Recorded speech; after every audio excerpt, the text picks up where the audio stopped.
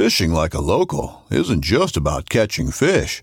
It's about connecting with the environment and the people who call it home. It's about hearing the stories and traditions that have been passed down for generations and sharing unforgettable moments with the people you meet along the way. Fishing like a local is having an experience that stays with you forever. And with Fishing Booker, you can experience it too, no matter where you are. Discover your next adventure on Fishing Booker.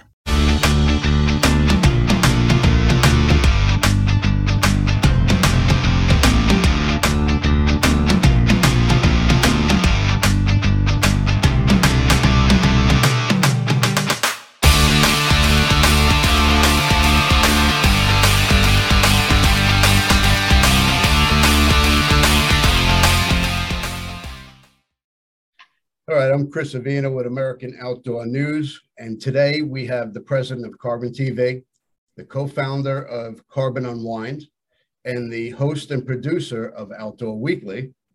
Please welcome Ms. Julie McQueen. Hello, thanks for having me. Thank you for coming on. Thank you. Tell us a little bit about CarbonTV. CarbonTV has been around a little while. It's gone through a little bit of evolution, and now you're sitting at the helm. I am at the helm, and what a great place to be. CarbonTV has been around for around 8 or 9 years. It was a part of a larger media conglomerate back in the day, Carbon Media Group. There was an acquisition in 2017, and they pulled CarbonTV out of that to become a standalone OTT platform, which is when I came into the picture. I took over operations pretty quickly, and then became the president not too long after that. And CarbonTV is it's the largest OTT platform for distribution of outdoor content. Really proud of it. Well, it seems like almost every show on the Outdoor Channel and then some are on CarbonTV. They're coming over. Yeah. And, you know, I've been in this industry probably over 15, 18 years now. And on that side of things, almost 20 years total. Wow. And, you know, yeah. And so I'm seeing a lot of my longtime friends who I've known forever coming over to distribute their content on the network that I run. And there's nothing that makes me more proud than that. And it makes me work harder because, you know, I'm setting them up for success, just like they've set me up for success too. Do you find it easier to grow the network, being that you have so many friends in the industry and they're coming over, not only for CarbonTV, they're coming because they trust you as well? Absolutely. And it comes from trust and credibility. I know how hard I've worked over the years to create that. And, you know, of course it helps to know people and it helps to have those connections and to know who to call when you need something. But I think that it comes with the credibility as well. People know that when I say something, I mean it. And, you know, I work really, really hard to do the right thing. And yeah, so it's a give and take. You know, we've created this wonderful thing from those long-term relationships. Well, I know American Outdoor News would not have grown as quickly as it has because of my friends and relationships. And, you know, you're down there with Jana. Jana was one of my first covers. Yeah. Awesomely. Yes. Yeah. You know, it's so funny. Jana's my best friend. Everyone knows it. You know, the way we met, a lot of people don't know this, the way we met is our shows aired next to each other on the network. And that's why I met a lot of my girlfriends, you know, Bachman and a lot of them. We would see our show airing, and then these other girls would have a show too. And she's been my best friend for years and years. And we support each other. We empower each other. I'm on vacation with her right now. So if you hear noise in the background, it's totally Jana's fault. Now, you're the co-founder of Carbon Unwind. I am. Yeah. So Carbon Unwind is, that was a dream of mine a couple of years ago. I have a degree in psychology. I meditate daily. I believe, you know, in this manifestation and this positive energy in life in general. And when, obviously things with CarbonTV were going great, but when COVID happened, I had this entire team working under me of just brilliant people and not a lot to do because we weren't sure what was going to happen in media. So we created Unwind, which is a sleep and meditation app. So we create sleep stories, meditations. We have a kids section for affirmations and meditations for little kids. It's it's a beautiful company. It's done really well, and it's a fun, little side business for us. I used to just watch Bob Ross and watch him, the painter. He had such a soothing voice. Talk about positive energy. That man was right out. Yeah. That's the kind of guy you want to surround yourself with. Everything, has a purpose, and you can find that silver lining in anything. Now, you are from Oklahoma. You didn't grow up hunting, did you? No, not from a hunting family. It's funny. My parents hunt now that I'm older. They, with their new spouses, their lives now, they've begun also hunting. But when I grew up, no, hunting was not a part of the conversation. So I became a self-taught hunter around the age of probably 18, 19, 20, around that age. And who introduced you?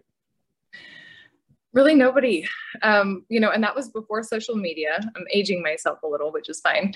But that was before we had social media. And I didn't really know a lot about, number one, hunting in general, but also wildlife in general. So I've told this story a million times, but I love this story. So I'll tell it again. I would go to the local bookstore in Springfield, Missouri. And, I got my hunter safety, course under my belt. I would go to the bookstore and I would learn about different types of deer and elk and where they lived. I didn't know there were other types of deer. Nobody ever explained those things to me. And I started understanding the hunting culture. And I entered into the industry, really quickly after that. That's quite a jump, from zero to 60. Yeah. But, it was just kind of this, I just knew that that's what I wanted to do. And back then there weren't a lot of other females doing something like that. And what always has interested me is the things that nobody else is doing yet. So it seemed like a really good idea at the time. Now, I heard something on a podcast about how you, something about eating meat and how you incorporate it into your diet. And can you tell us something about that? About eating meat and how I incorporated it into my diet, or the reasons, my original reasons for becoming a hunter, and how that was not the reason? Because that is one thing I do talk about sometimes. Yeah, let's do both. Yeah. So a lot of people, when you ask them, what was your reason for starting to hunt? And, a very common answer is to fill my freezer, which is a very good reason, or to provide meat for my family, or because I want to eat the meat. It is now, it's the reason why I continue to hunt. But at the time, it wasn't the driving force for me. It was never, oh, my freezer's empty, I want to go, take a deer. Yeah. It was more just this inherent knowledge that I believe in exists in us. I think that genetically, a lot of things are passed down to us from our ancestors. And some of us just know we love a thing without knowing why we love the thing. And for me, that was a big part of it. Of course, having a freezer full of meat is a very big deal and is close to my heart, like it is everybody else's. But yeah. I can't say that was my reason for getting into it. I appreciate when other people have that reason. But for me, it was just this need and desire to be out there doing this. Now, if you can, well, you know what? What do you think is the greatest contribution that you've given to the outdoors or the hunting industry? My greatest contribution would be the amount of energy and love that I've put into the industry, whether it's recognized or not. And I know that people won't always remember what we say, but they'll remember how we make them feel. And I take that into account every day while I'm working, on my phone calls, having meetings, networking, all of the things I do in this industry, hoping that those people will take the way I make them feel, that, safety or that motivation or inspiration in some way, and pass it to other people. And I think that my greatest contribution is just me being me and wanting so badly to be involved in a community like this and doing little things every day, even if it's not one big thing that we contribute, even if I don't give millions of dollars to a great cause and get recognized for it. If I do a series of small things and that's my contribution, I'm proud, and it's why I sleep well at night. I love having that contribution. Now, your journey to where you are today has not been the straight path. You've zigzagged all along the way. How'd you end up in the outdoor industry? I keep coming back to it. You know, of course, I journeyed outside of it a few times. I worked in other industries. I had other careers along the way. And, you know, yeah, I was a professional poker player. That's a fun one to explain to your parents why I'm gonna be a professional poker player now, you know, and it's like, oh, okay, sure, try that and learn something from it, come back. You know, I think that should be the journey for everybody. I think that we should take those risks and do what our heart leads us towards, and then learn from that, evolve, and then, you know, end up doing what we really want to do. But no, it hasn't been a completely straight path, but man, it's been fun. You know, I have no complaints. That's what life's about. Right? Yeah. And, you know, every other industry I've ever worked in has been great in its own way, but there's nothing like this one. The hunting and outdoor community has been so accepting and so respectful. And I've not had anybody, you know, be cross with me or be, you know, because I'm a woman. If anything, that opens doors if you're a credible, you know, respectable, well-spoken, well-educated person. And I keep coming back to this industry every time because it's my home. Well, we're non-discriminate. You know, we are who we are. Yeah. Now, you're an author as well. I'm an author. Yeah, kind of. I mean, I write things, so I guess that makes me an author. So you've done blogging, you've written articles. I mean, you know, all along the way. But and you've done modeling. Your path has been, you know, not straight. It's you know, but it's all good stuff along the way.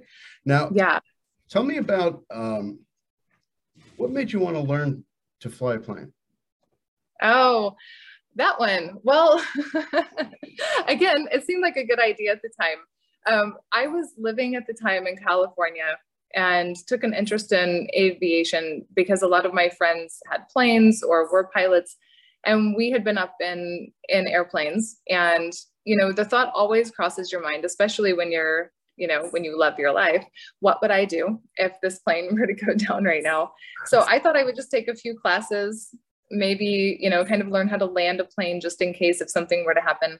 But I ended up falling in love with it, and I moved to Long Beach, took an accelerated program, studied, you know, aerobatics, really got into aviation for a long time.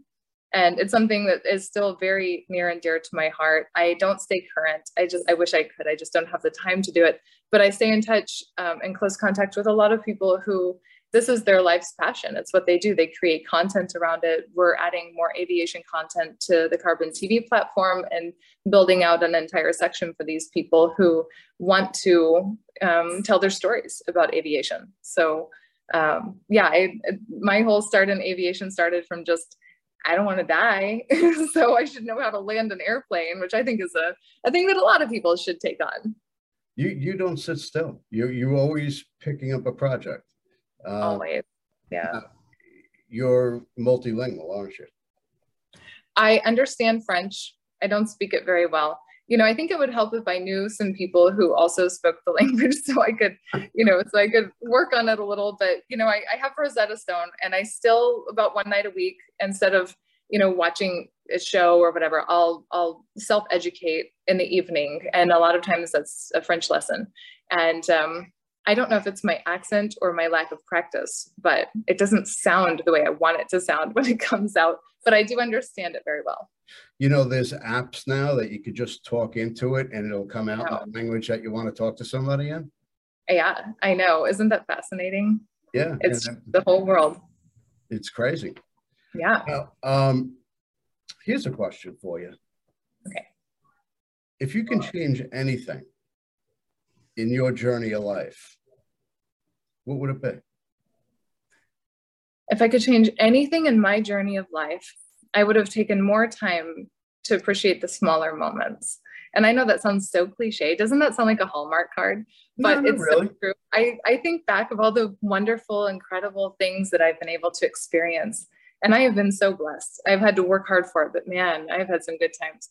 And, I think back and I was so busy getting to the next thing and so ready for the next adventure or the next story or the next, experience. And I wish I would have taken more time to sit there and enjoy those moments instead of just the big moments, instead of just, when I set a big goal and accomplish it and I celebrate that. I think it's a series of small goals that really makes up our life. I think that's a very personal question to each and every one of us. It's not there's not a right and wrong, and there's a different answer for everybody. Yeah. I think it's a great question, though.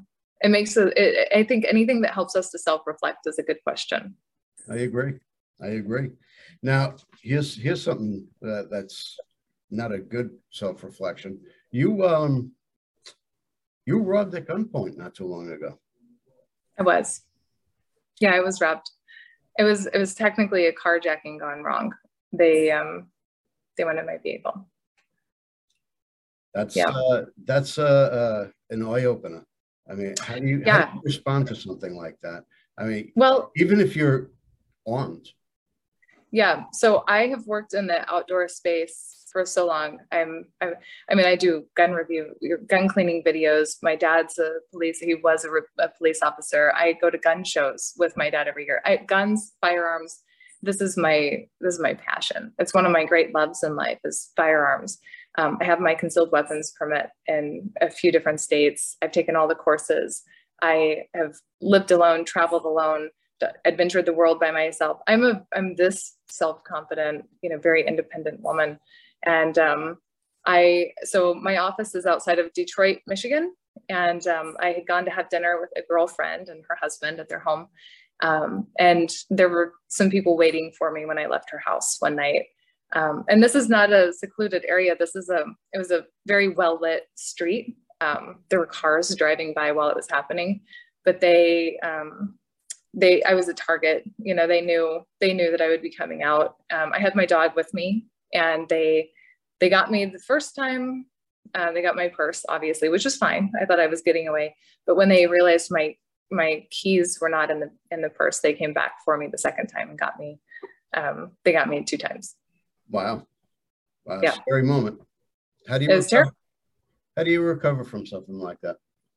So a lot of therapy, to be honest, which I believe in therapists, as a person who has a degree in psychology, I believe in therapy and good times and bad. I think that we need people to talk to who we can trust.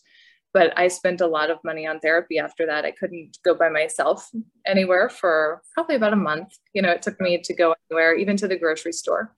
And the other thing is, even though I did not have my sidearm on me that night, thank goodness, because it might have been worse if I did. There were 4 of them. So could have been ugly. It would have been bad. So I was not armed that night. And I thank God, every day that it wasn't worse than it was. But being able to carry a sidearm with me during my recovery process has been priceless. Just having that little bit of comfort and that little bit of structure and stability right there on my person has been a massive amount of my healing. I think differently now. Honestly, after that event, everything tastes better. Everything looks cooler. Experiences are more memorable because I'm just thankful that it didn't go really wrong that day. But yeah, it was a terrible, terrible thing, but we learn from it and we move on. And the best piece of advice that I have given to people since that happened was, I talked to all of my girlfriends after that. And I said, it's nothing about the firearm part of it. Put your phones away and pay attention when you're walking down the sidewalk. I was able to give a description. It was the most traumatic event of my life in a lot of ways, but I saw everything that happened in front of me. And when the police finally got there, I was well aware of everything that happened. I was not texting. I was not on my phone, and I was able to be present in that moment. Well, you're very lucky. Oh yeah, very lucky. Now, you have your dog. Yeah. Goes everywhere with you. He does. What's the most unusual pet you've ever had? The most unusual pet? So when I was a kid, I wanted a dog. I always wanted, my own dog. I think I don't know, probably 10, 11, and I kept asking my mom for a dog. And she came home one day and I thought I was getting a dog and she gave me a goat. And it was one of those little pygmy goats, just a little bitty guy with the little horns. And I named him Hercules. And I had him for years and I would walk him like a dog and train him like a dog and pretend he was a dog. And, so that was really the kind of my beginning of being a dog mom, and he was kind of here, if you can deal with this, then you can have any dog you want later. But yeah, Banjo's my dog now. I've had him 11 years. He's an old man now, but he travels everywhere that I go. I never leave him behind. That's great. All right. So what's next for you? Well, you don't sit still. What's on your horizon? What's next? I'm turning 40 this year and I'm excited about it. I know a lot of women kind of don't talk about this, but my 30s have been amazing and wonderful. And I think it just keeps getting better and better with age because we learn how to surround ourselves with the right people. Number one, we learn what we do and don't like. And then we also learn that nobody's paying that much attention to us. They're so self-centered. Nobody's watching what we're doing back closely. So, it's kind of this magical time in my life where I get to work all the hours I want to, which is a lot of hours. Yep. I'm very focused on the business right now.